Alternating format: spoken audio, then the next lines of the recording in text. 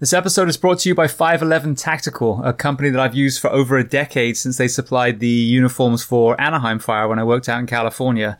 And they have partnered with the Behind the Shield podcast to offer you, the listener, 15% off, not just a single purchase, but an ongoing discount every time you shop at 511tactical.com. And I will give you the discount code in a moment. I just want to go on a kind of product focus for a second. In episode 125 of Behind the Shield podcast, I spoke to podiatrist Dr. Mike Donato, and we discussed a concern that I've had, which is the footwear for first responders. If you're a firefighter, obviously, if we're doing an extrication, if we're fighting fire, our bunker boots are definitely the best things. They offer a high level of protection. But the day-to-day calls, the EMS calls, all those kind of areas, they are absolutely overkill, some of the boots that we are being given. And I wanted to find a kind of happy medium between protection and comfort, as a lot of these heavy boots are causing overuse injuries, knee pain, ankle pain, back pain. And 511 Tactical has come up with a shoe called the Norris Sneaker. Now, this has the feel literally of a skate shoe. It's incredibly comfortable. It has puncture protection on the bottom. It has the toe protection on the front, but they've taken a lot of the weight away and made it far more comfortable. And I think many of us will admit that as an alternative to duty boots, we turn to sneakers, which are also very comfortable, really don't offer any protection. So this is a great happy medium between the two. If you want to see this, as I said, it's called the Norris, Norris sneaker. Go to 511 Tactical, and that discount code that I was talking about is SHIELD15, SHIELD15. That will be applicable for all of your purchases. The only time that's not going to work is when they have an additional sale that's actually going to be higher. So if they're offering a 20% or 25% off, obviously that 15 is going to be invalid because you're going to get even more off. So for the Norris sneaker and all the other things that I'm going to showcase that I personally use, I'm not going to start talking about things that I don't use, but the products of theirs that I think are amazing, go to 511 Tactical, put in SHIELD15, and save 15% every single time. Welcome, guys, to episode 284 of Behind the Shield podcast. As always, my name's James Gearing, and this week I am very excited to bring on Joe Yoon. Now, Joe is a massage therapist based in Orlando, so we were actually able to do the interview face-to-face, which was fantastic. But he's also at Joe Therapy online, which is a huge social media presence, delivering free content on stretching, on rolling, on lifting techniques, literally to everyone around the world. And Joe has just released his brand new book, Better Stretching, as well. So a great conversation. Like I said, we did it face to face. I got to see his studio. A really interesting conversation from a very different perspective. We've had several chiros and PTs on the show, but never a massage therapist.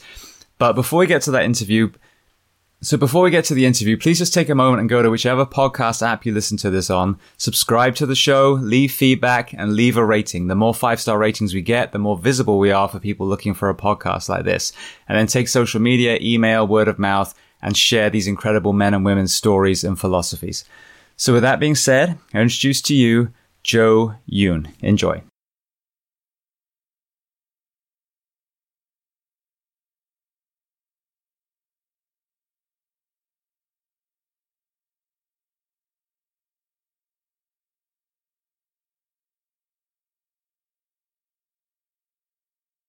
Right, so Joe, I want to say firstly, thank you for inviting me to your beautiful studio here. Oh, thank you for having me, and thank you for making the drive too. No problem. Yeah. Now, where geographically are we right now? So we're in Orlando, Florida, in an area called Dr. Phillips. So about 5 minutes from Universal Studios, maybe 10, 15 minutes to Disney World. Brilliant. All right, so then the first main question I'd like to ask, where were you actually born? Yeah, so I was born in southern Maine, which a lot of people are surprised by. You know, I think people think I grew up in some big city, but grew up in southern Maine. Very little diversity at the time. First generation Korean American. So you can imagine Maine, and then also Maine in the early 90s. Growing up, being a minority was interesting, but you know, I had a great childhood and had amazing friends growing up. Brilliant. Let's go back even further then. So I'm from England. I'm a first generation immigrant myself. What brought your parents over, or the Korean side of your parents? Yeah, so, I think some of my other relatives made the move first, and, it's just more opportunity here. I don't know why they picked Maine, but they did. But I'm kind of glad that they did. It's, looking back at it, it's when you're growing up there, you kind of want to get out. I feel like that's almost where with everything. But now looking back at it, I love going back there. And, my father started a kind of an Asian grocery store. So it was really cool to start implementing some of the, culture into Portland. And then my mother was in the restaurant industry. Everything was a little bit more in the Asian culture. She was doing more Japanese, Korean restaurants. Just to raise a family here. Brilliant. And what about brothers and sisters? How many do you have? Yeah, so I have one older sister, and this is interesting. We actually have the same birthday. Oh, really? But we're not twins. 2 years older, but on the same birthday. I was born, and I think it was difficult growing up because we shared a lot of joint birthdays. And, I was disappointed about those, but I think she had the right to be more disappointed because she was born first. Yeah, that would be kind of weird. She's like the kids that are born on Christmas. Yeah, exactly. She's 2 years older, and right now she's a nurse over in Boston. Ah, brilliant. Yeah. Okay, so obviously you're in great shape now. I'm sitting in your gorgeous studio, and you got squat racks and your massage tables. When you were little, were you a big sportsman then?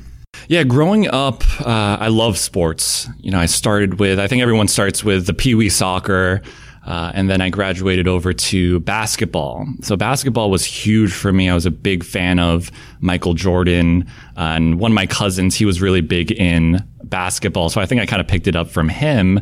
And same with like Kobe too, which is so, tragic because when I was younger, he was one of the people I would emulate, in the driveway. It's like Michael, Kobe, and, all these legends. So it was a real shame, and I didn't realize how much of an impact he had on me, and it seems like a lot of people with what he did. So I played a lot of soccer, basketball, and then I started to get into golf. And we'll talk about this a little bit later, which got me more into the fitness side and the mobility side of things. So I did golf and lacrosse. I was a goalie in lacrosse in high school. So those were my two passions when I was a little bit older. Right. So as a Korean, you didn't do Taekwondo? Oh, actually, no, I did actually. Yeah, I was disappointed then. So I did. I did it all the way up to, and it's funny because I didn't actually know too much about it. And then one of my white friends, he was doing Taekwondo and he told me about it. And it's like, I got to do what my best friend at the time's doing. So I ended up going into Taekwondo. I started to, and this was about the time I wanted to hang out with friends more and I didn't want to be in class all the time. So I made it to the belt before black. And then I quit, which I probably should have held out for a few more months, but I wanted to hang out with all my buddies and stuff. So I did do that as well. I totally forgot about that. We have exactly the same story. I got to black tag in ITF, which was the one, not with the Hogu, but the regular. Yeah. You could punch in the face. And I forget the amount now, but in pounds, it was way more than I had. And they were like, all right, you got to do this to take the test. And I'm like, I don't have that money. So I guess I'll just stay a black tag. Yeah, exactly. Yeah. And that was it. I was like, that's good enough. Yeah, in my mind, I was like, I don't think I'm going to be any better after this test than I was before. So, yeah, I can never actually say officially I was a black belt. I know, it sounds a little weird saying the belt before black. Yes, I was almost a black belt. So the guy that, Uncle Rico, I was almost the best quarterback in the world. Exactly. All right, then what about career? Did you have career aspirations at the school age? I didn't exactly know what I wanted to do, to be honest. Going through high school, it was not too difficult, just going through classes, doing sports. Again, I love the sports. And then, growing up at that time, it's go to high school, go to college, try to pick the best major, then get a job after. I knew I wanted to do something with the health field. I just didn't know what. So when I went into college, I decided I wanted to actually get into physical therapy, and I don't even think I had that good of a grasp of what it was at that time. But that's what I actually went into my major as, or trying to try to get there eventually. So I started with health and science studies and just taking my general classes to try to bump up the GPA to get into physical therapy, which I didn't do. But yeah, I always knew I wanted to do something with health. Also maybe a little bit of business too, but with all the athletics, it just interested me at the time. Mm-hmm. Yeah. So what took you to the massage therapy route then?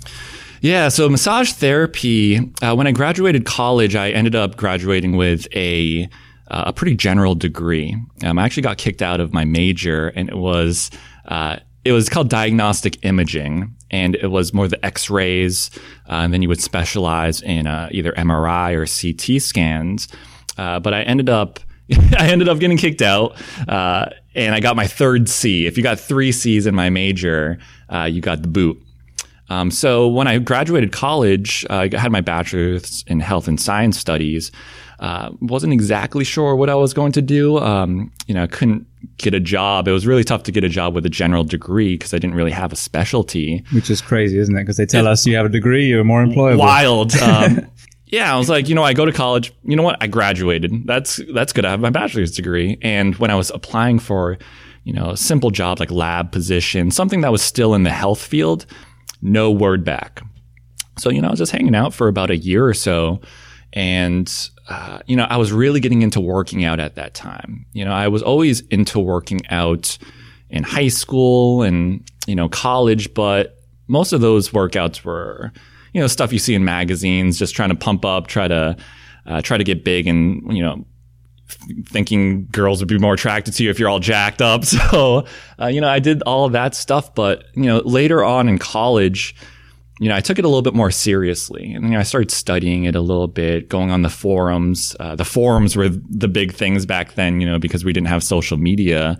And Facebook, was just growing. So there wasn't that many communities other than forums to go to talk about fitness.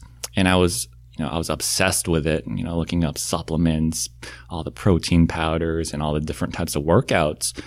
So I really got into the training side of things. So I decided to get my certification. And after I got that certification, I went to Boston. I moved to Boston and got my first job at a big box gym just in Boston. Yeah. Now, which organization did you get your cert through? So NASM. NASM? Yeah. Okay. So I got the NASM certification and went through the textbook. Luckily, I had a little bit of a health background. I did take all those courses in college, so it did make everything a little bit more easy to understand. So it wasn't as foreign to me as it might be to someone who's brand new to training. And took that certification and gave me a great base, for what I needed to do. And those were one of the it was one of the certifications I think a lot of the gyms required. And it ended up working out. Got my first job at a gym. And that was very humbling because you see all these videos online and you're training on your own and you think you know how to train people, but you don't. And it's never ideal. There's always little small things that pop up that you might go in with a plan of training someone a certain way. And then they're like, oh, my knee hurts. Well, wait a second. I didn't plan for that. So you had to really adjust on the fly. So I learned a lot working that big box gym, crappy pay job. Mm-hmm. Yeah. And it's interesting. I mean, I trained a little bit when I was younger, as far as, training people. And then I went through the NSCA CSCS. Yeah. And it's amazing seeing the diversity amongst these certs. Like some you literally, next to nothing. And then you might be there day one with a client and they think, they got you on this pedestal like, oh, he's a trainer. He knows what he's talking about. And then it's kind of scary when you look at some of these certs where they can be viewed one of two ways. Okay, here's the bare minimum. Understand that you're on some sort of internship, basically. Find a really good trainer, shadow them, learn how to coach. But then there's the other thing where it's like, all right, I got my piece of paper, I'm good to go. And it's now as a 45-year-old who's, been in that world for quite a while, you realize, and it's not malicious, but how much damage you can also do if you are not well educated, training people, like you said, there's an injury and you're actually exasperating it rather than getting it better.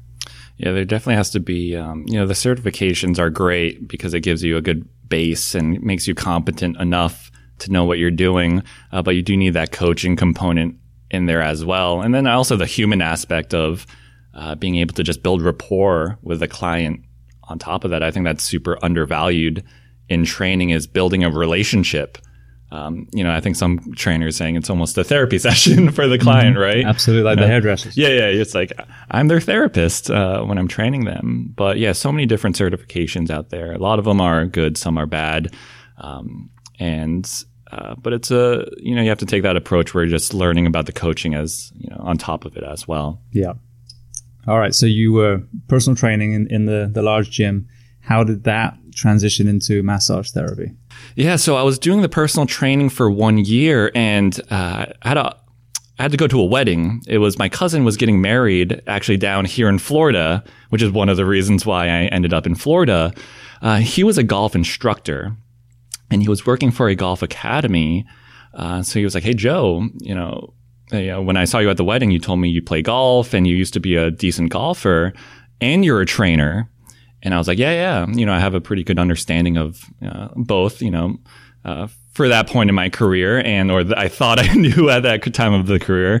He was like, you know what, you should come down and we have a trainer therapist who works at this golf academy. Let me talk to him, see if you can come down and shadow him. So maybe like a month later, I came down, stayed with him and got to shadow the therapist trainer that was working at this golf academy. And the golf academy was a full-time place where these kids, some local, some international, they would just come. It was almost like a boarding school for golfers. And, these kids would come to the trainer therapist and either run through a workout, or if they're having issues with their swing or some limitations, he would work on them just real quickly and then have them go back out onto the course or the range and see if it felt better. And that's where it really sparked my interest. I was like, wow, this golfer could not get into a position that they had to be in to optimize and have their swing to be as efficient as possible. He went to go see my buddy, and then a couple minutes later, he can swing way better. And I was like, wow, this is unbelievable stuff. So when I went back to Boston, I looked up part-time programs for massage therapy and found a great one. So it was a good schedule because I could train people at 5 a.m. in the morning, then go to massage therapy school in the afternoon. It was 10 to 2 p.m. And then I would go back to the gym to train.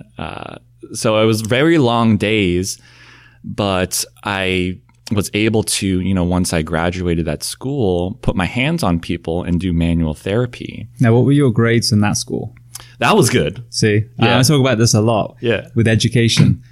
When you find a career that you're passionate about, I went from a straight C student at school to a straight A student in Fire Academy. Exactly. Same with me. I was always kind of the mediocre, academic, but and I saw this in college too. In retrospect, I probably wasn't the best candidate to go to college, but during the time when I would do labs and do clinicals at hospitals, I did amazing. I got my A's almost every single time. I was getting job offers from the clinic instructors. Once you graduate, Joe, let us know, you're doing a great job. But whenever it came down to more of like the textbook traditional studying, I didn't do the greatest. So when I went to massage therapy school, it was a little bit more hands-on. So it wasn't a lot of, textbook stuff. And again, I had that experience from, college, getting all this general anatomy out of the way. So that was a lot easier for me when I decided to go to massage therapy school. And then it was a lot of practical, application when I was there. And for me, that's where I thrived. So it felt like a piece of cake to me. I really enjoyed it because I was learning something that I wanted to do. Mm-hmm. Yeah. And how long did massage therapy take? So this is one of the problems that I have with the U.S. massage therapy, education. I took mine, it was 750 hours in Massachusetts. I think to be licensed, you only have to do 650 hours. Florida, it's 500 hours. And the high end is 1,000 hours in New York. So thinking about 500, 650 hours, that's like nothing. I did a part-time program and I graduated, I believe, in 8 months. Wow. Yeah, and just 4 hours a day, Monday through Friday, and it took about 8 months or so. Where if you look at some of these other professions that can put their hands on people, like a physical therapist, a chiropractor, which they all end up getting a doctor in front of their name. They're doing 3 to 4 years of higher level education to be able to do that. Obviously, they learn a lot more stuff, that applies to rehab and all that work. But it was very short. It was very short, but they teach you the bare bones, right? Same with training too. Same with the certifications. They teach you enough so you don't mess people up, and then they let you go and go do your thing. Yeah. Okay. So then that's a great preface then. So what was it that made you take the bare bones, bare minimum, and then really, obviously, as we're going to talk about, really succeed and thrive in that arena? Yeah, I mean, I love the massage therapy industry. I love the fields, but because of the bare bones and the lower hours, for me at that time, I was just trying to find something that would help enhance my clients' performance. So when I was training people, and they had some sort of limitation, I needed to put my hands on them, or I wanted to, because I saw this experience down in Florida with this golf trainer therapist. So I wanted to be able to do it. And the quickest way was to get this massage therapy license, where if I wanted to go back to school for PT or chiropractic, it's a process. I would have to take more classes just to get my prerequisites up. There's a big money component to it. It's a big investment, and it's a lot of your time. So at that time, I was like, you know what? I'll just get my massage therapy license. I think that'll be good enough. Learn some techniques, and I'll be good to go. So that's the way I decided to pick. It was just more, how can I help my clients as fast as possible without being gone for 4 years? Yeah. Well, my wife's just finished up all her prereqs for optometry school. Yeah. And she's been an optician for as long as we've been together, 7 years. And then was an optical tech before that. But again, seeing the barriers to entry, the prereqs. Now, when she gets in school, she's obviously going to be doing very pertinent, ocular anatomy and all these things that she needs to know. But I've talked about this on a few interviews, the high-level math, high-level physics, high-level chemistry that they are not going to be using in any shape or form is such a barrier to entry. And it makes me wonder, like, how many great physicians, chiros, PTs are there not out there because they just couldn't go over those hurdles either financially or even, academically. They're great hands-on people, but just can't pass, college algebra or, whatever it is. 100%. And I have a good story for this because, a lot of people do think I did very well in school, and, I barely skated by. And when I was going through this career of being a massage therapist and trainer, fairly recently, just before I started my social media accounts, I was trying to apply to physical therapy schools, these flexible physical therapy programs where it was, again, another part-time gig where I could still work but get a higher level education or degree. And it was hard as hell to try to even apply to these programs. So I didn't have the greatest GPA in college, which in these programs you need to have amazing GPAs. It's a very competitive, field. And then I had to take the GREs, all these high-level physics classes. And this was after I did a lot of work in the real world with hands-on, doing a lot of fitness training, a ton of therapy on kids and adults and athletes. But it was difficult to get these classes.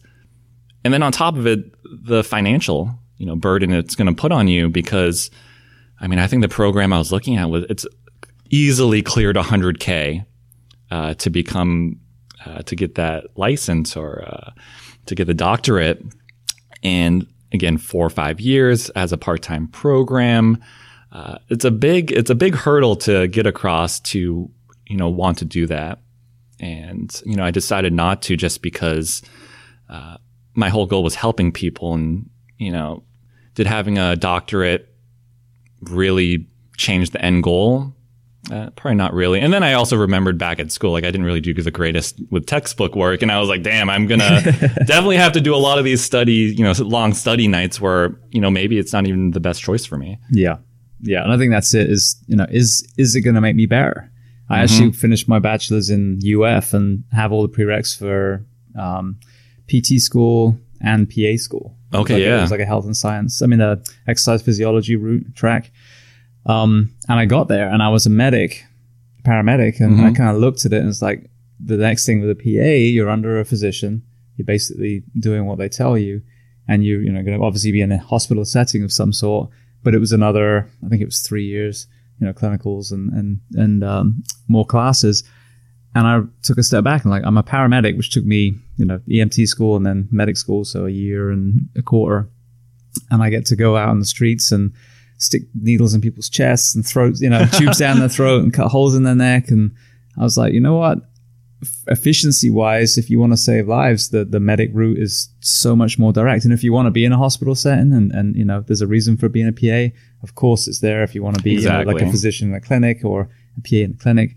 But as far as life saving, the paramedic, which, is looked down on by some medical professionals, they get to do more on the streets than 99% of the medical community. So it's interesting seeing these programs that are so efficient, that are just fast tracking. This is what you actually need to do for this profession versus, as you said, these prereqs that in some respects set these men and women up for failure, because the moment they step out, they're already in debt, the price of a house. Yeah, they're in debt. And I know so many PTs and chiros that, they are swimming in debt. And that's the only thing they can really think about right now. And again, I never say anything bad about them. They have amazing jobs. They do amazing things. But yeah, they get kind of screwed with the education or the cost of it. And it was interesting you saying, EMTs, paramedics, they might be looked down on, by some other professionals. And that's exactly the same thing with massage therapists. So I ended up doing the school and then start to realize that physical therapists and chiropractors, not all of them, but a lot of them, they kind of look down at you. They're like, oh, you're kind of like the bottom of the barrel career for, hands-on work. And I think that's also one of the reasons why I was pushing so hard to try to get this higher education and looking at these part-time physical therapy programs, because I was so, I was so interested in getting that doctor in front of the name. It sounds great. It sounds very respectable. And, growing up, it's like, Asian family, it's like be a doctor, lawyer, engineer. So I think it was kind of burned into my brain where, man, if I got this degree, I made it, but then I started to realize what's your end goal? And it was to help people. So does it really matter if you have a doctor in front of your name? For me, it wasn't as important. Yeah. Later on. Yeah, it was funny. My wife's burning desire is optometry school. So she wants to do the work that that profession does. But there is an element. She's a 4'9", half Filipino woman who looks 15 years younger. She still gets ID'd at the damn store. She's about to turn 40. Oh, of course. It's nauseating. You got those genetics. I'm like, you don't want to see mine? Of course you don't. My face looks like jerky. But again, it is that kind of that respect side as well, But like I said, I empathize for her. I think that the medical community, overall do amazing things. There shouldn't be like levels. Like exactly. You said. But as our entire profession, if there are elements of the education process that are doing nothing but prolonging the time before you can actually start doing that career, and causing a lot of debt, then I think that's something that we need to kind of rethink as a nation with our education system. For sure. Yeah. Definitely. Yeah. Definitely. Another funny thing with her being Asian, I guess she wasn't a great student when she was younger. And then when she got into this, like I said, this high level classes, she's getting A's and B's. Yeah. And I told her, I'm like, see, you can't kick against that Asian stereotype. You are smart. You got it. Yeah, I bought her a violin. She hasn't picked it up yet, but we're going to work on that next. She's got to get on that. All right. Well, then, for everyone listening, because we talked about PT, we talked about chiro, we talked about massage therapy. give a definition of your scope of practice and how that differs from, for example, physical therapy. Yeah, one of the big differentiators is not being able to diagnose the issues with the patients or the clients that come in. So I'm very cautious of what I say when I have a client come in. First of all, I always tell them, I'm a massage therapist.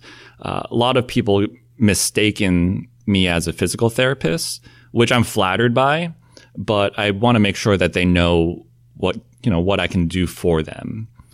So one of the big differentiators is diagnosing. And these professions now, everything is mixed in now. It's not just chiros adjust. It's not just physical therapists, just work with people right off of surgery. Everything is entwined together now. They have the CSCS with, all of their certifications and their license. So whenever a client comes in, I make sure to tell them, what problem are you having? I listen to them. And then, I tell them, okay, I'm a massage therapist, so I'm going to do a little bit of soft tissue work, and that should make you feel a little bit better. And then let's get you up and moving, which is, I think what's great about my career path. And then I think this is also why people get confused, is because I marry the two, the soft tissue work and the training. So I'll try to get them feeling better, but then I'll also try to get them moving better. And, that's again, like the big differentiator. I just try to stay a little bit of a level down from all of the PT and the chiropractic. I just make sure that they know, I'm not diagnosing them with an issue, but I can help you. Yeah. Now, so just to kind of do a parallel, as a paramedic, obviously, I'm not going to say to someone, here's your issue. However, as a paramedic, we know damn well what the issue is. Exactly. So, do you find that's kind of a strange paradox where really when you're getting hands on these people and working their joints through range of motion or lack thereof, that ultimately you are able to diagnose, you just can't officially diagnose, but in your mind, you know exactly what's going on. I think I know enough to help someone, but I never want to devalue, my colleagues who are physical therapists and chiropractors because of the education that they go through. They go through a lot of textbook work. They know so much more than you see, which I don't think a lot of people see when they, see people on social media, these physical therapists and chiropractors. They see a movement, but they don't know the science behind it, where these PTs and chiros know way more than I do. I can piece it together, but not to the depth that they do. So, I don't find it really that frustrating, but, again, as long as I can help the person and piece it together, then it's totally fine. Yeah. And that's not even the frustrating element. It's like you said about doing the X-ray. The X-ray techs, they always say, well, I'm not allowed to tell you what I see. Exactly, But you're the expert. You look at these. It's like, obviously, I can see what's going on. Yeah, that big crack in your bone is probably a break. Yeah. But it's so interesting because, you're right. There is a scope of practice you can't, overreach, but there is that understanding as well as professionals in the same field. If you're a well-read, passionate massage therapist, there's going to be an overlap into the next tier, I guess is the best way of describing it. Exactly. And, again, that is a very tough thing, but I always make sure that the PTs and chiros know that, I'm not trying to replace your job. Exactly. And I think that gives, they respect me a lot more. So when I look at my social media and I see all these DPTs and DCs following me, I know that I'm doing something right, because a lot of the times they won't follow you because they think that you're overstepping your boundaries, where I try to make a fine line, or at least make it pretty clear that I'm not trying to do what you do. I'm just trying to stay in my lane. We're all trying to help people. And, that's that. Yeah. Yeah. All right. Well, that's a great transition. So let's talk about that. The reason why I reached out to you, obviously we're, just over an hour away from each other as well, but the core of this project is people that are out there doing something good, and what I was amazed by your social media is obviously the following that you grew, but it's all free content. It's not Joe doing selfies around the world or, showing off your butt crack or, I don't think people want to see that. But, there's again, element of that free content. And that's what I see we're talking about Dr. Eric Goodman with foundation training before we start recording. So tell me about the absolute genesis of your social media side and how you were able to grow to, what is it, 1.3 million on Instagram? 1.3. So please. Yeah, when I started my social media, it was two things. It was, again, like always helping people, but I was also, I didn't have a job. So I decided to become an entrepreneur back in the golf space, but it didn't really work out. So I decided to concentrate a little bit more on the massage therapy side of things. And I really enjoyed it. And I need to do a little bit of marketing for it. So I decided to, work out at the gym and, back at my old gym when I was more into fitness and doing more bodybuilding style workouts. And I would start to pick up clientele there. And then I would use social media to, kind of promote my business and try to get some exposure to it. But then I quickly realized that not everyone that follows me is from Orlando or in Florida. So I would get a lot of these messages saying, I love your stuff. I wish I was close to you, but I live in California. Do you know anyone out here? And, I don't know anyone in California. And I started to realize, maybe I can put up some, self-help stuff, some self-massage techniques that I would give to clients to go home with. And I started to post that. And then that's when everything started to, blow up. I was getting a lot of these new followers coming in because they really enjoyed these tips to make them feel better. And then I started to transition over into the stretching side of things because I started with the self-massage technique stuff because I was a massage therapist and I had a massage therapy business. I thought it would be the perfect complement to each other. But then I ran out of muscles to work on. And I'm like, I only got 40 videos now. Like, what am I going to do? And I was like, what stretching is, and stretching and mobility exercises, they're complementary. So I started to do more stretching and mobility exercises. A lot of what I used to learn in the golf industry and training people one-on-one. And you can do so many stretches. There's so many and so many different variations that I started to do that. And I would post every single day, twice a day. There was a time where I posted 3 times a day, all original content. I think there was a hurricane here, so I had nothing to do. So I was like, I'll just create more videos. But yeah, I just put it out there, and it was amazing, the response, because these are pretty simple things probably to you and I being, athletic and in the industry. But for a lot of people, it was brand new. And I would just show them a simple hamstring stretch or a simple T-spine mobility exercise. And it would blow their minds. It would blow their minds saying, wow, I feel so much better.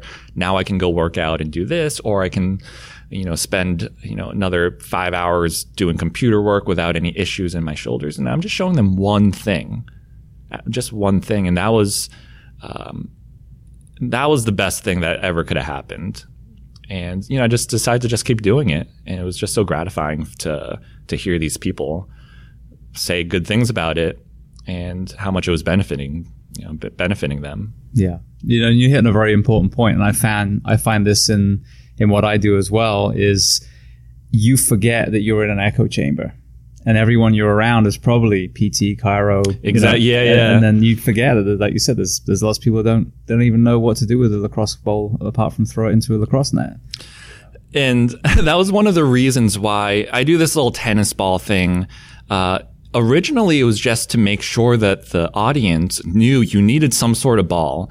And that might be, pretty obvious, but some people ask like, hey, do I actually need that? And I'm like, what do you mean? You need some sort of ball to lay on. So it's just like, you need this, put it here, and then let's do the move. And another interesting thing was I wanted to keep everything as simple as possible. I believe in the health and fitness field, sometimes people want to make things more complicated than they actually are. And I wanted to keep it as simple as possible. Again, because, you know, we live in this bubble. We just hang out with firefighters, or we just hang out with PTs and chiros. And we know the basics. We know what we're talking about. But someone who's, you know, working in the office that's never worked out before, or even knows what stretching is, you know, they need to understand this type of material as well. And that was huge for me. So I went to London for an event, and I sat down with someone I met online, and he was a trainer over there. And he's like, Joe, you do amazing stuff. Yeah. I'm like, I don't know how I got so popular. And he said, you got so popular because you made your information so easy to digest, so easy that a 6-year-old could look at your video and know what they're doing. And that was like a little bit of a light bulb moment. And I did unintentionally, but he said, you know, this is why. And then he named some like theory or something principle about it. I was like, oh, really? That's actually a thing? He's like, yeah, it's try to make your content, you know, be understandable to someone, you know, as young as a 6-year-old. Mm-hmm. Interesting you say that. When I made the website, I'm assuming you went to see the guest list. Of course. That was Squarespace. And that was, 3.5 years ago, I think. And that's what I have as well. You have as well? That's what I use. So you may have even seen the same video. So I found a video, and it was a guy explaining to his, I think he was either 8 or 10-year-old son how to make a Squarespace. And I'm like, this is perfect. He's found my IQ. We're right yeah. kind of, perfect. Like 6th grade-ish, you know. So, but I mean, it was no fluff. It was like, here's what we need to do. You put this here. Here's why. And the same with that. And I'm sure the 60-second window of Instagram makes people kind of have to lean out their content too. But I mean, I love the way you do it. You start holding the tennis ball. If Joe throws a tennis ball away, we know we don't need the tennis ball. So you know that. Yeah. I mean, so you've been following for a while, yeah. But, well, that was another thing is I thought I was so genius because, again, I started just by doing these self-massage techniques with the ball. And then I had this genius idea that, hey, if I throw it away, they'll be like, oh, he's not doing a muscle, you know, self-massage technique. He's doing a stretch. But then I forgot that people follow me at random times, at different times, and I get new followers. So they had no clue what I was doing. Okay, so it's I'm glad you know about that. Yeah, no, it was great. But I mean, again, it was just that 60-second, you know, window that you fill either completely or partially. But yeah, I mean, there was one I was looking at, one of your recent ones, and you're just in the corner of the room, and you got your arms up, and you're just stretching out the chest and the shoulders. Yeah. I mean, you don't need 10 minutes to describe that stretch. So it was perfect. It's basic. And again, yeah, I wanted to make it, you know, effortless to figure out what it was. And then I would put the picture of the body part on the left, what it is, the name of the body part on the left. And yeah, just made it foolproof. Absolutely foolproof. So there was no questions about it. Brilliant. Now, a slight tangent. We talked about release and fascia release and some of the other techniques that you guys use. I want to get to the average Joe in a moment, but what about kind of medically? Did you have any kind of disease processes that you've realized that massage therapy works very well for? So, with the amount of knowledge that's coming out now, all this research, my mindset has changed a lot. I think there was a lot of claims back in the day because, there wasn't that much research. You could probably just say something worked, make a certification, market the hell out of it, and that becomes the belief. Where now, I hang out with, again, these people who are just way smarter than I am, and they're reading these research articles because, they love it. And, I've learned, from osmosis, just from hanging out with these people, again, a little bit more medical, that, some of the things might not be true. One of the big ones is, like breaking down the adhesions in the muscles where, the research now is saying it's probably not the case, that it's more of a neurological thing. It's more of a brain game. You might press on a muscle and then your brain is like, okay, you can chill this muscle out and it'll be a little bit less tense, and then you'll have more range of motion. So from that perspective, the way I do my sessions have changed a little bit. And then also there's just this, it feels good factor that a lot of my professional athletes, well, almost everyone enjoys that, obviously. I don't know anyone who doesn't like a good massage. But there's this relaxation factor that it just makes you feel better. So maybe it gives you a little bit more motivation to work out the next day, or, decompress a little bit later. Brilliant. So then on the other side of the scale, so that's the anatomical side.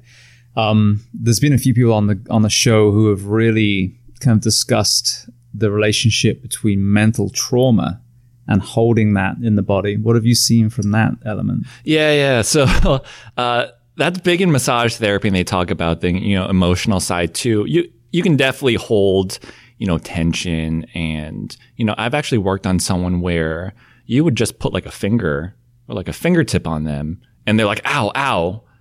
And I'm like, what? Wait a second. I'm here to do a massage therapy session. I can't even lay a finger on you, even just a little bit of pressure. And, that's a lot of, it could be emotional.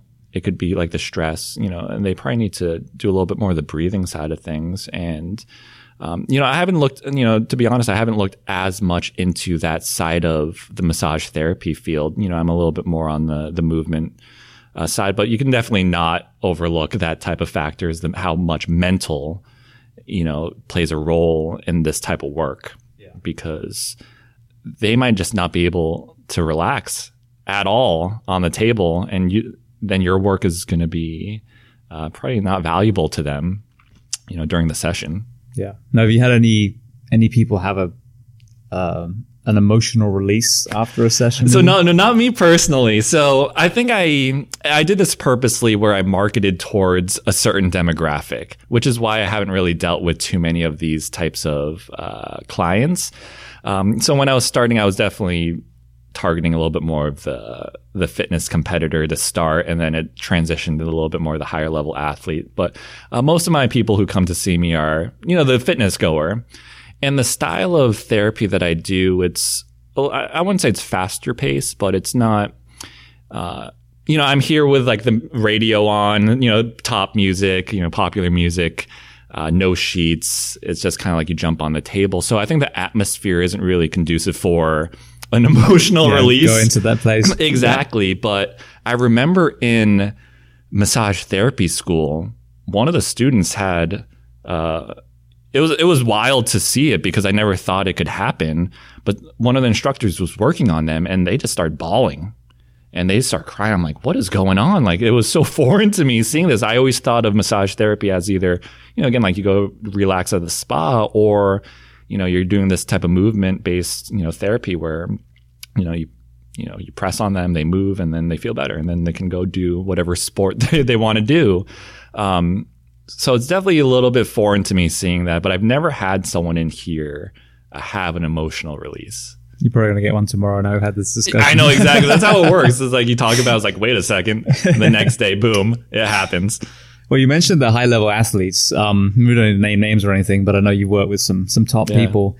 Before we started recording, we talked about the recovery element in that field. And this is something that I try and bring education to our people. We're asked to go from deep sleep to high level exercises. And there's not really an understanding of the recovery element to that, to be able to get these men and women to thrive when they are needed.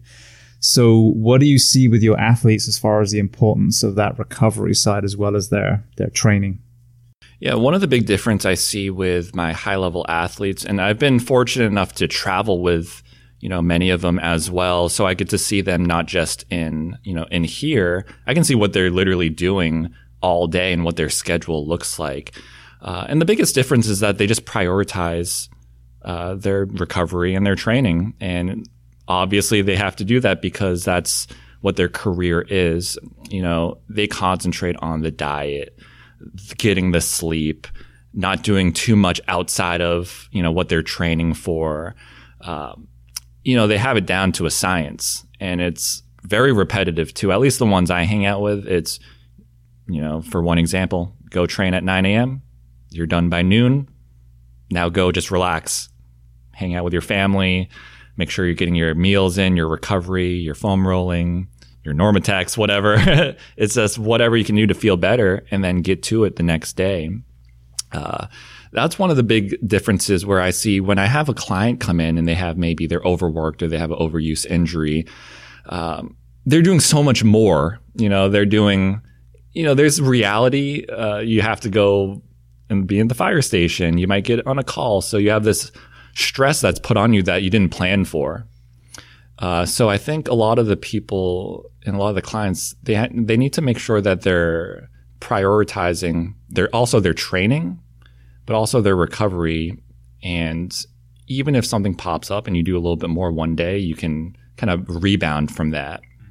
Yeah, it's just got to prioritize. People put too much pressure and stress on their bodies on a day-to-day basis, and they don't give themselves enough time to recover 100%. Yeah. Now you mentioned you had some first responders in here. Did you see any kind of common injuries and imbalances? Tired. Yeah, that's there too. But nothing, it was more general, just because you guys have very demanding, careers. It's, first of all, it's a lot of, I think it's a lot of waiting around too, on top of the, manual work you have to do, the intensity. So you're going from not doing too much to right into it. So again, it's a lot of the basic just aches and pains, the back, nothing crazy. It was just more intense.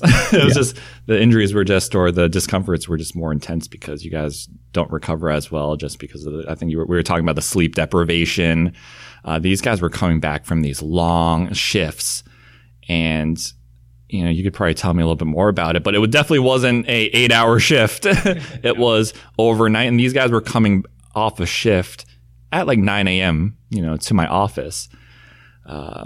So they were just tired and just needed a little bit of work on their bodies just to feel better, probably just to get through the next day so they can, have another good shift.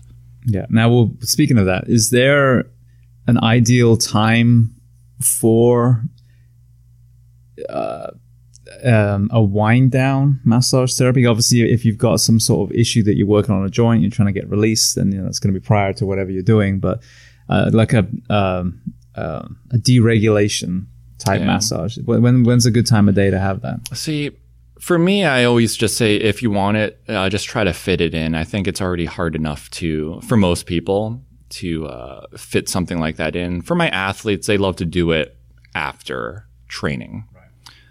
That's the most common thing I've seen. They rarely do it before working out. And if they do get some sort of therapy session, it's not as long. It's more kind of gets them going, gets their nervous system going before they train. But most of my athletes, they work out, they'll take a couple hours off, they'll come see me. So that's usually, for, just from the experience, the best time to kind of get that type of work. Because then they can just chill out for the rest of the day. They're not excited and, they're very relaxed coming out of here. So, puts them in a little bit better state and they can chill out for the rest of the day and recover. Yeah. Brilliant. Now, another thing you made me think of when you said rolling. I know when rolling first came out, everyone was rolling everything all the time in the CrossFit space, especially. And then there was that whole kind of subtext of, you shouldn't roll at the beginning of your workout, it should be after. So, seeing as the tennis ball and that kind of release is a big part of what you do. If someone is going to be in an hour workout session, when do you recommend they roll, before, after? Again, I'm pretty indifferent. I like to, if you want to do it at the beginning, that's cool. If you want to do it at the end, it's cool. Mostly I like to do it at the beginning. And this is the reason why is it's going to make you feel better, and it's also going to increase your range of motion. And a lot of the studies now, it's a temporary increase in range of motion, but it does increase your range of motion. So maybe you roll out a little bit, maybe you're a little sore or you're a little tight in a certain area. You roll that area out, and then you get into your typical warm-up. Then you go through your dynamic stretches. Then you get into your warm-up sets. So for me, that has a little bit more benefit than maybe rolling out at the end, where it's more to relax you.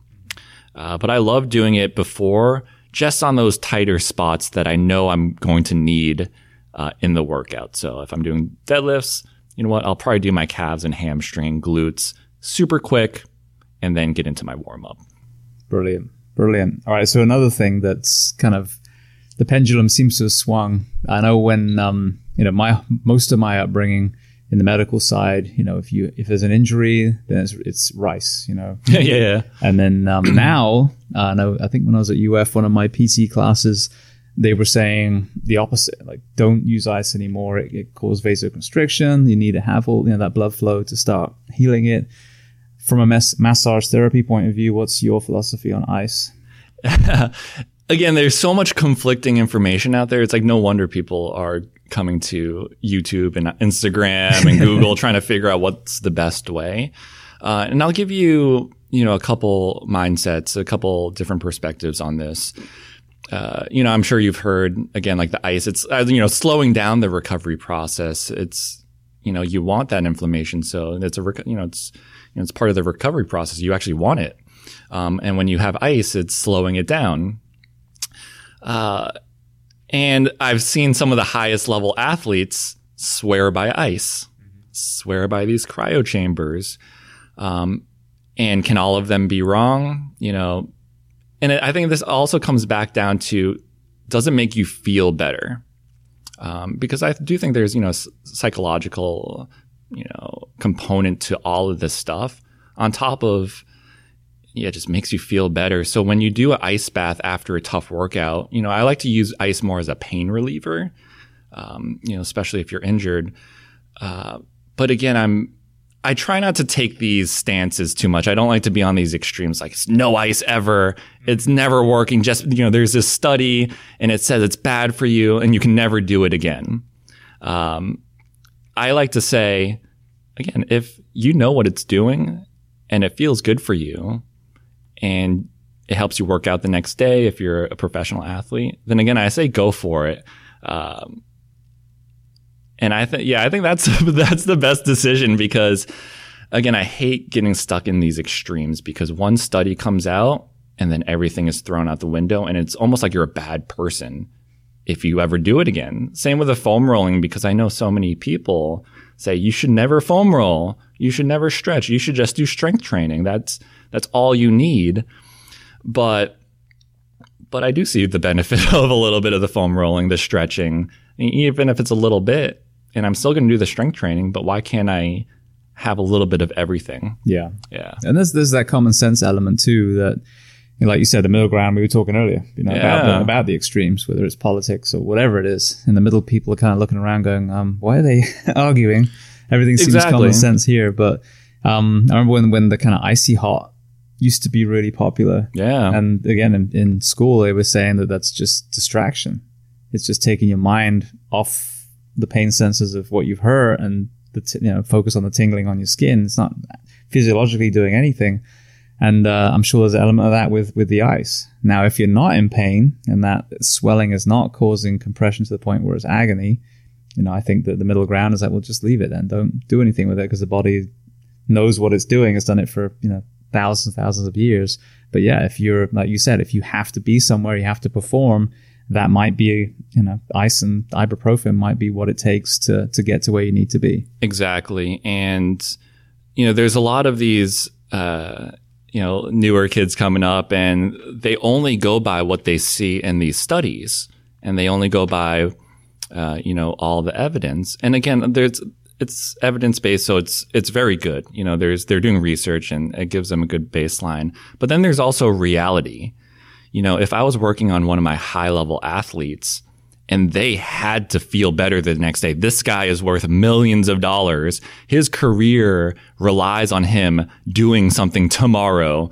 You're going to put ice on him. You're going to maybe give him some ibuprofen. You never know. Is it ideal?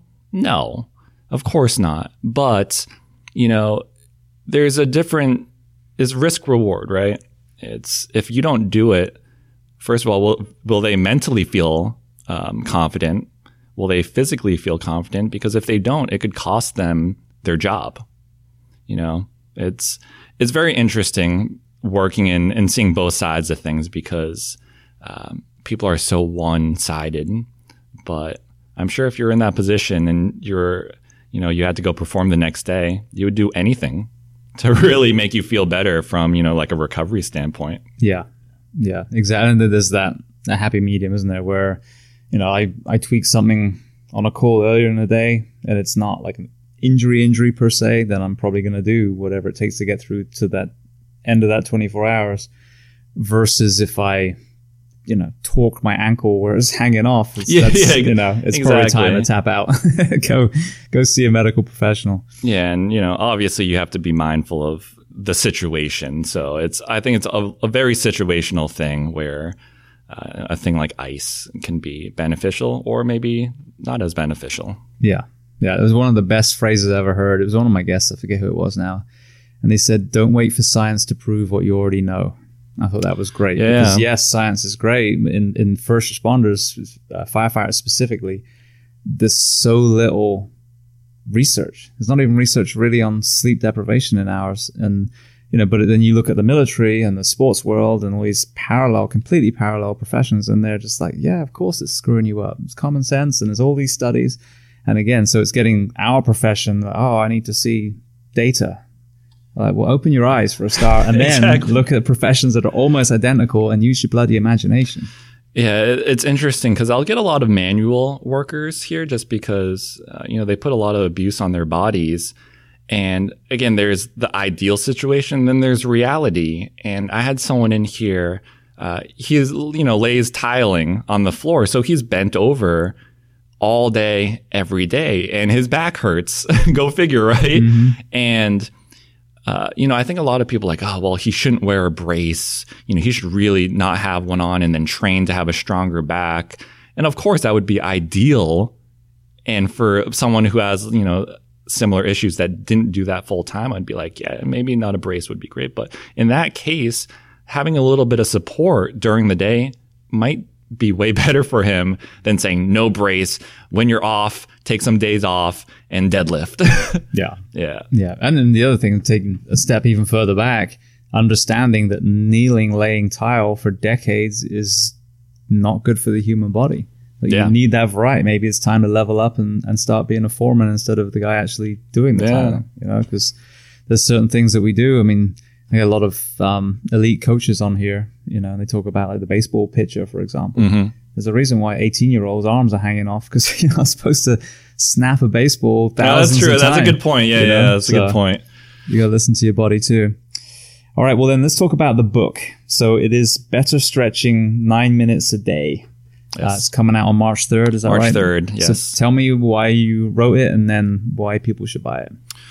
Yeah, the most important thing is, especially with the social media, is I can reach so many more people that I could if I was just doing one-on-one sessions.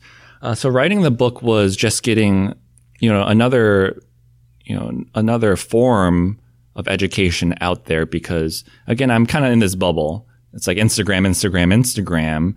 And then I realized not everyone's on Instagram. They could be... And there are also different ways to learn too. Some people might like videos. Some people might like reading something from a book. Someone might like to listen to podcasts, right? So there's different ways to, deliver the information. So for me, it was just another way to get the information out to people that might not know who I am. And then I wrote the book, again, it's to simplify things. I kept the same, the same mentality with my Instagram, with my book. I wanted to simplify making people feel better. And, the majority of the book is mobility and stretching. But like before the podcast, before we sat down, I spoke about wanting to make sure that that's not the only thing people did. If they're trying to feel better, they're trying to get more flexible, there should be a component of strength training. I'm not just a one-trick pony. I'm not just the flexibility guy. You have to mix in the strength training and maybe a little bit of the foam rolling if you want. That can definitely enhance some of the things that you do physically. So if it's, if anyone's gotten anything out of my Instagram, my social media, I would love it if they picked up this book because I think it's only just going to help them even more. When it comes down to this stuff and almost help them understand a little bit better too. So I have little nuggets of, I think, good information in there that will hopefully get them more motivated to concentrate on moving better so they can feel better. And why 9 minutes? So 9 minutes, one thing that I learned from people coming in here is they don't like to do their mobility work. I don't think anyone does. No one does, right? And I think, and I know that it's very important and can be a good part of just being healthy. So I wanted to make it very unintimidating. So one of the big ways I like to do is a nice quick routine, 9 minutes. And that's just a baseline. I say, if you can do 9 minutes a day, that's great. If you want to do more, that's even better. Again, depends on what your goals are. And what I do in the book is I lay out in a certain, I guess almost like a certain template, how you can set up a routine that might be better for you and stick with it. So one of my big things is with a mobility program is to do the same routine for a week. And then I'm sure you'll get sick of it and then you want to switch it up. But the reasoning behind that was to be consistent and that you saw results. I think it's like working out too. It's if you do too many exercises and too different of exercise, it's hard to gauge if you've improved or not. So it gave, for me, I found that having the same routine every day for a week, if you're doing a certain stretch, by the end of the week, it's probably going to look a little bit different and feel a little bit different than the beginning of the week. And I think that's going to help get people motivated to want to do more. And I always sneak in a little strengthening exercise at the end of the routine too, just to mix it in, just to show how important it is to not only do your mobility work, but to strengthen.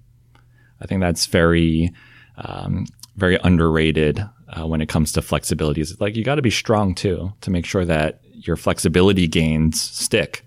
Yeah.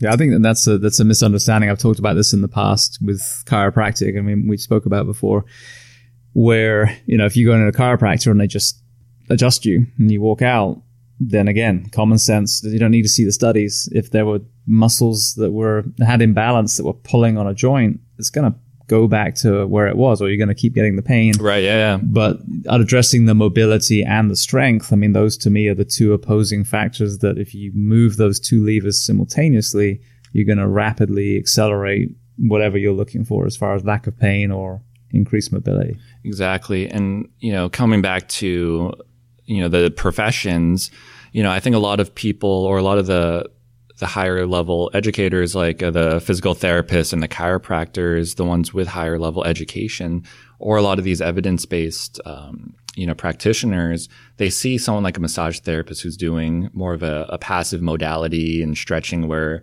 we're not, concentrating on some of the other things. I want to make sure that they knew that it's, for me personally too, is that it's not just about the stretching and the passive modalities. It's marrying it together to make a ideal body, to make it be sustainable. So it's very important because when I have clients come in here, I'll work on them in passive modalities, but I make sure they have homework to do. And I almost say, don't come back unless you've been doing this homework, because I don't know if you're getting better or not. If your goal is to come in here and just have a relaxation, therapy session, you're a high level athlete and you just want it, cool, great. But when you come in here, and this is how it changes from my sessions on a day-to-day basis, is I make sure I know who the client is and I listen to them. If they're not really into working out and they just have pain and issues, I'll concentrate a little bit more on that educational aspect and make sure they're leaving with something that they can do on a day-to-day basis to help them in the long term. So that might look as if I had a professional athlete in here, almost 100% soft tissue work, because they're going to do the training. They have their med team with them already. But if I have someone who's polar opposite, it might be 30 to 50% manual therapy, and then the rest is moving and educating them on how they can feel better long term. So that's exactly what we were talking about before, is not just doing the adjustment or doing the little therapy sessions. It's making sure you're doing the right things to make sure they feel better longer. Yeah. And I think a common denominator I've seen is a lot of the best practitioners, whether it's physical health or mental health, the goal is for them not to be a patient anymore. Yeah, exactly. That's tough because, it's a business, right? So people want to have that recurring income. You want to make sure that they're coming every single week. But I've been, fortunate enough to, not concentrate on the financial aspect as much. Luckily with the social media, I can make a little bit of income with my membership site as well. And it doesn't hurt me to be like, hey, come back and see me if you need to. If you do this homework and you feel great, you do not have to come back. That means you're fine for now. But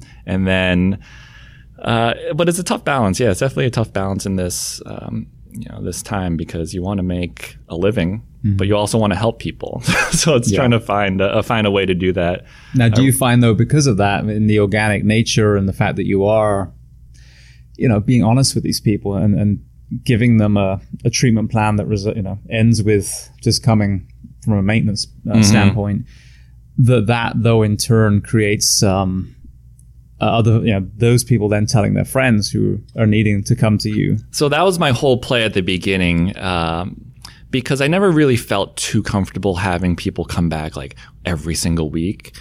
Because I got that question today. I was actually doing a couple of videos with a new friend of mine, and he was like, hey, I did a little sample session on him, and he was like, oh, well, if I want this, how many times a week do I have to come? Or how many times a month do I have to come? And I said, you know what, if you come in, we'll do a session, see how you feel, and then just come in whenever you want.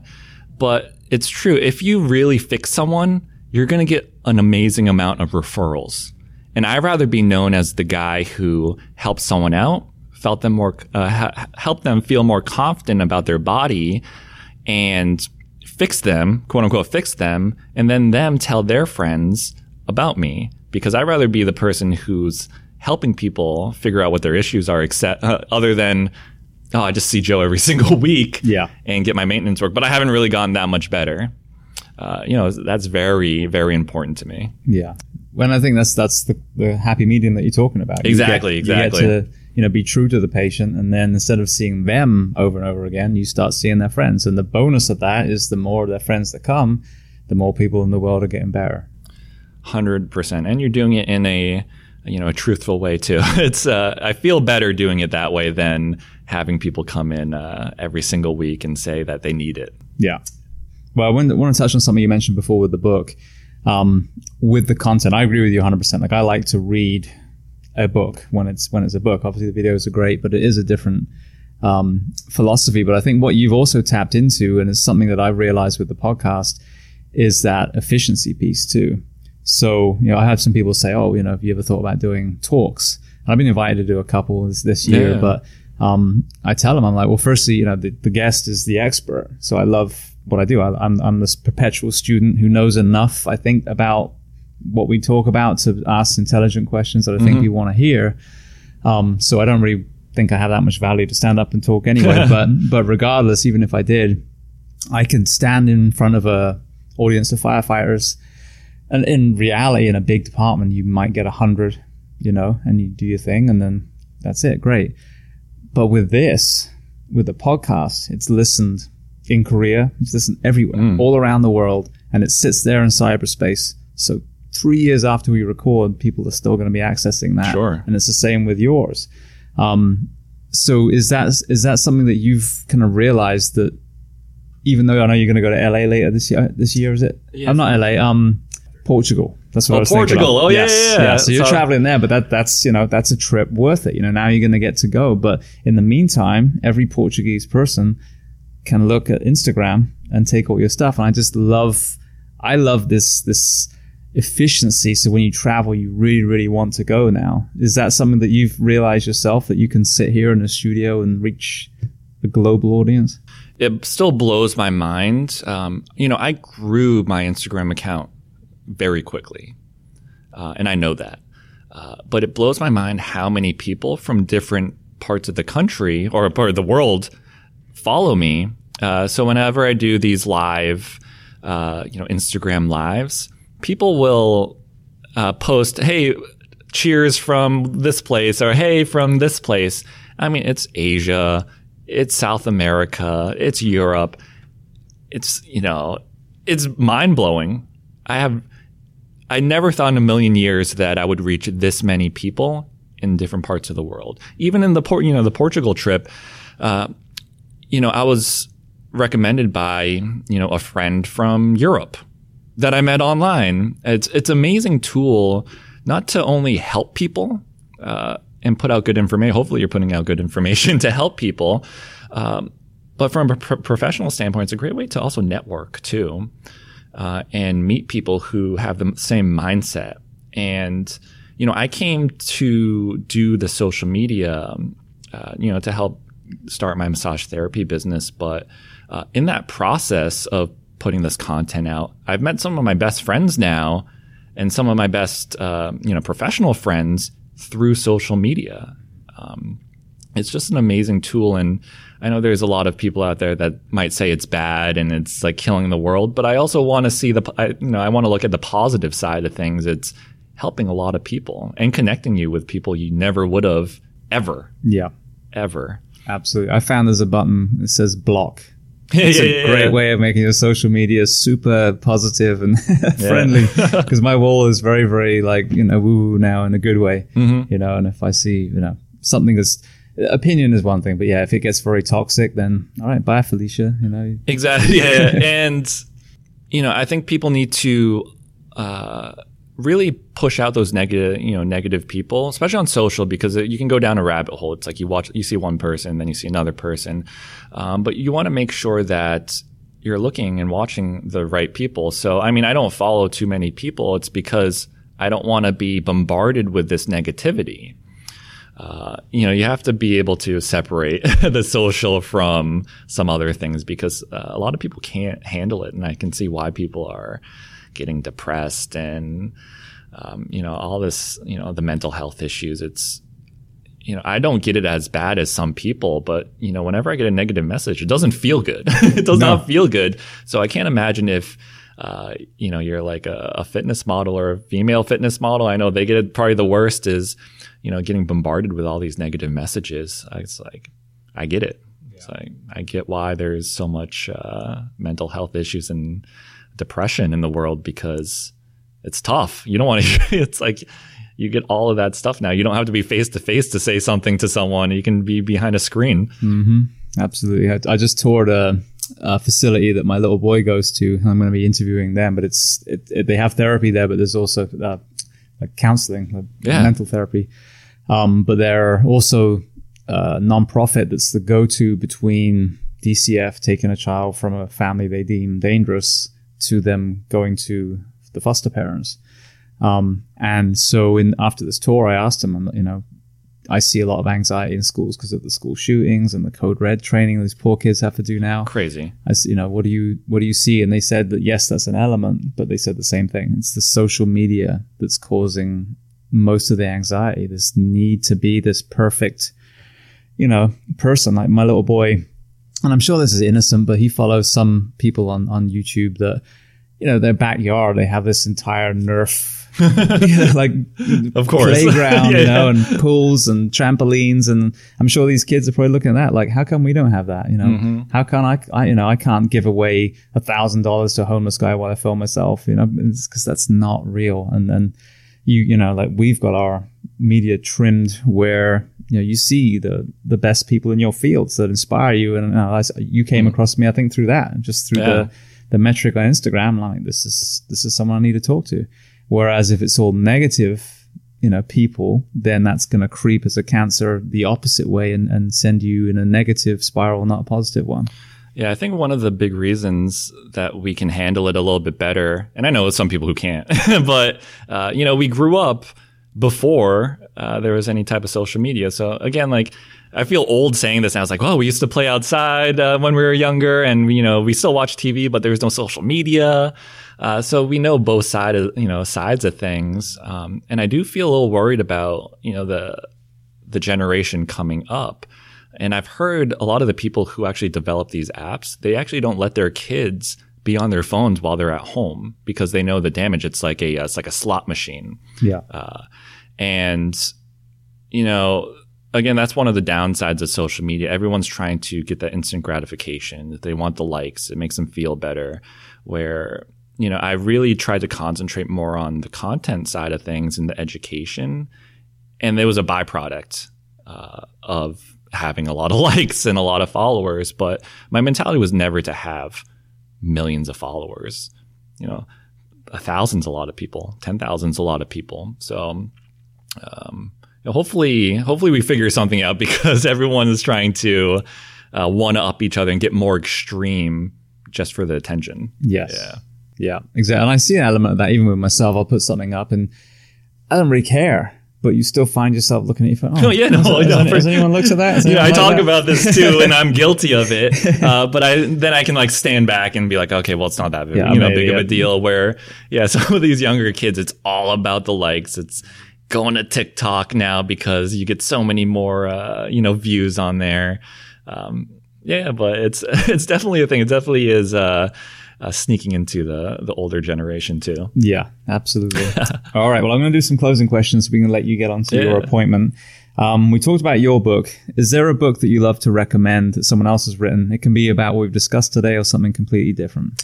Yeah, I was actually listening to some of the podcasts, and I was slightly prepped for this. Well, good. A lot of mine aren't. And I don't read too many books. I'll listen to a lot of books now just because if I'm on a long road trip, I'll toss it up on the app. And I think the last one I looked at or listened to was called Atomic Habits. I'm a big sucker for these productivity books, and it's probably because I'm not as organized as a lot of people think I am. I get the stuff done, but it's definitely not in a very organized fashion. So anything where I can find some, tips and habits on how to increase that productivity is great. And I found this book, Atomic Habits, again, just had really great reviews online. And I really liked a portion of it. And it was talking about making those small wins that lead up to that big win. And I think the example they used, it was a while ago when I listened to it. It was like getting to the gym. Getting to the gym is one of the hardest things for most people to do, is getting into a workout routine. And they said even doing one of the smallest things can lead you to that point. And one was putting your gym shoes on. It's like once you put your shoes on, you're probably more likely to go to the gym now. And for me, it's taking, and I was trying to apply it to, I was like, what makes me want to go to the gym? If I do this, it's usually like 99% I'm going to the gym unless something happens. It's when I was younger, I would always take pre-workout before I went to the gym. And I think mentally I was like, I don't want to waste this energy. It's like I'm all jacked up now. I'm going to kill someone if I don't work out. Exactly. So I have a more natural pre-workout now, so it's not as crazy as the old formulas. But now when I take this more natural pre-workout, and not coffee doesn't do it for me. It has to be this supplement, and I drink it, I'm going to the gym no matter what, unless there's an emergency.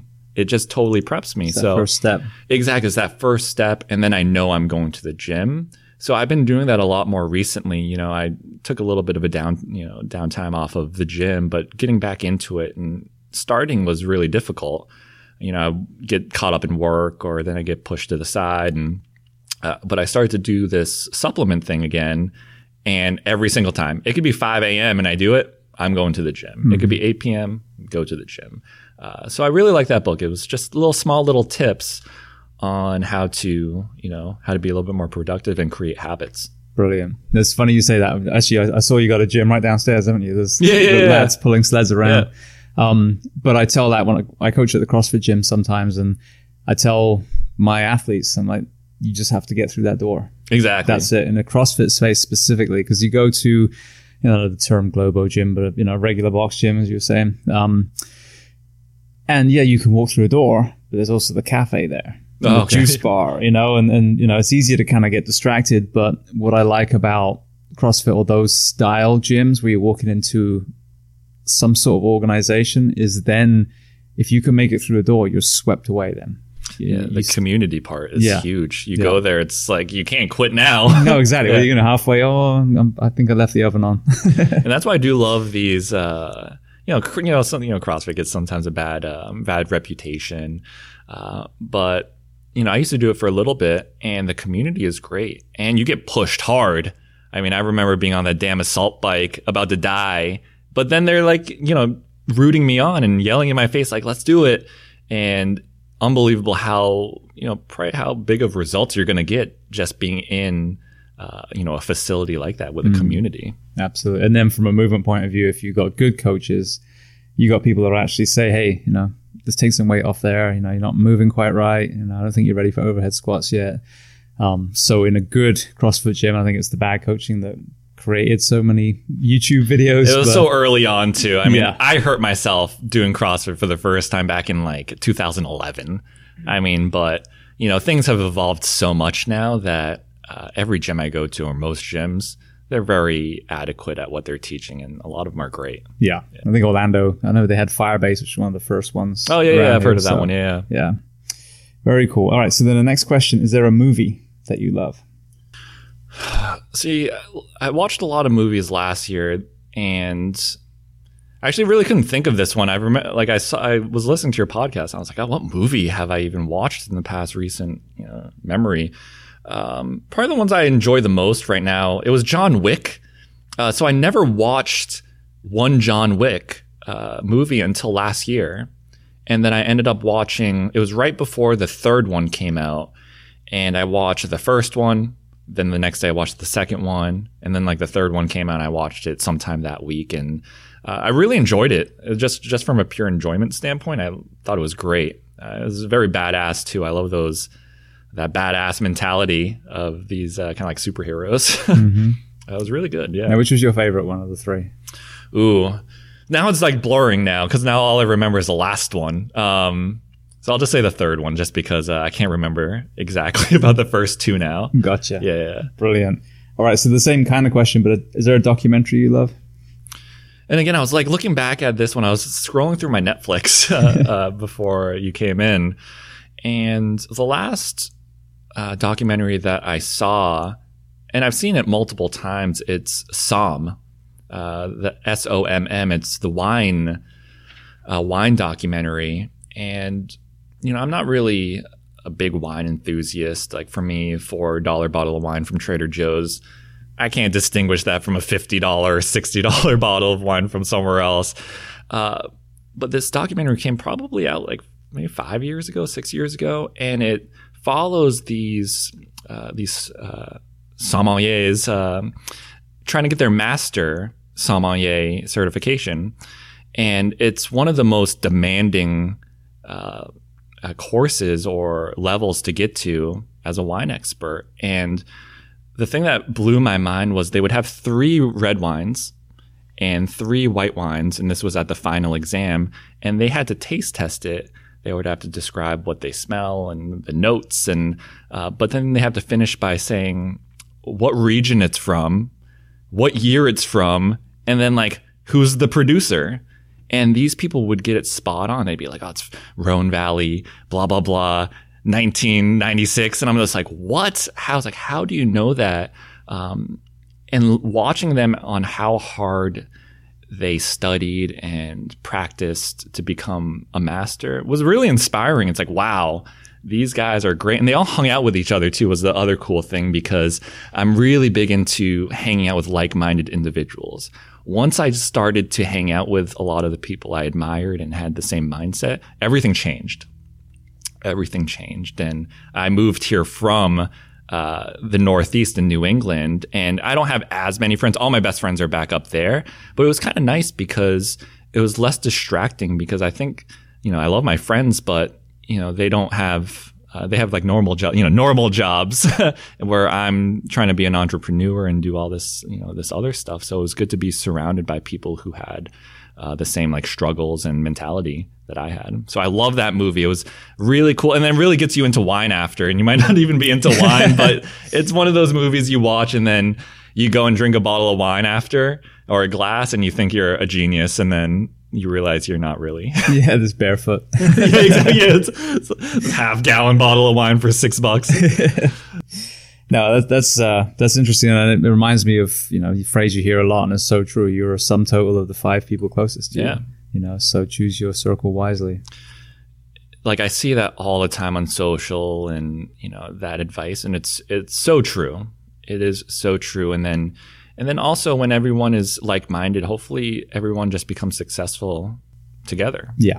That's the right circle. You want to help each other up, it's not a competition. Exactly. And I think a lot of the times when you start doing things, a lot of people will have a lot of negative things to tell you. And I endure that a lot. It's like, oh, I'm going to post on social media now. That's my like career to help people. And it's like, what the hell are you doing? Just get a real job. Like, what are you doing? So being around people who, you know, do a lot of podcasts and like know the struggles you go with, or being on social media and going through the issues you're going with helped a lot. And we've all grown exponentially and become, you know, somewhat successful in at least what we want to do. Yeah. I think it's brilliant. It's recalibrating and redefining, you know, what is a job, you know, and you know, let's say, for example, you purely just saw patients. It's kind of where I transitioned, where I was running one call at a time on a rescue or an engine. You're making a difference. But after you've done that for X amount of time, well, what if I could be a force multiplier and still, you know, hands-on help the people that walk through the door, but then, as you've done, put on videos and help hundreds of thousands of people at the same time that aren't anywhere near me. And I think it's very exciting to see, like you said, with the internet being used in an entrepreneurial way, how you can remove some of the inefficiencies of the way we've always done it, and make it so much more streamlined and so much more accessible.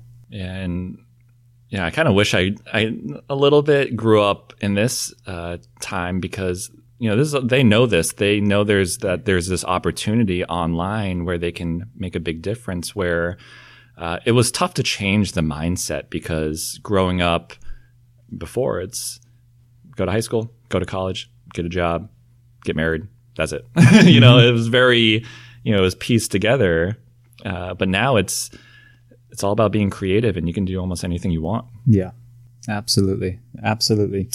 All right. So the next question, is there a person that you'd recommend to come on the podcast as a guest to speak to the audience? Yeah, and we were talking about this a little bit before. So I share this office with, again, one of these like-minded individuals. We met via social media 2.5 years ago. And back then you would see people pop up on your Explore page a lot, and you'd click like, who is this guy? And then I realized he was just up in North Orlando, Lake Mary, probably closer to you actually, but they just moved to DeLand.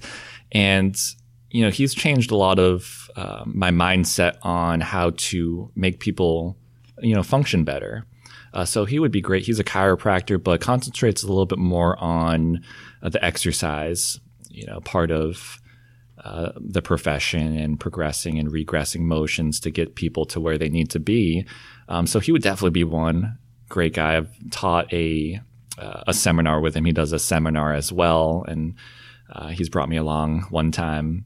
And then I have one more too, this guy named Jordan Syatt. I'm not sure if you're familiar with Gary Vaynerchuk, Gary V. Yes. Most people are. He's one of his trainers that he's worked with. And again, a good friend of mine, and he's a very like no bullshit guy. And he deals a little bit more with the personal training side of things and the nutrition.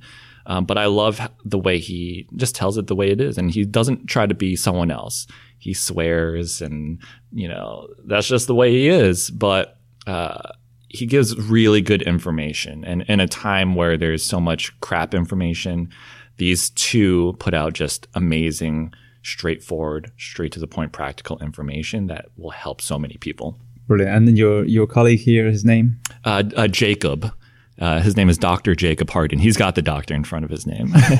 Harding, brilliant. Yeah, I would love to connect with both of those. If we'll try and make that happen. All right. So then the last thing before we talk about where we can find you, obviously, you know, you are helping people get in a better space with your hands. What do you do to decompress?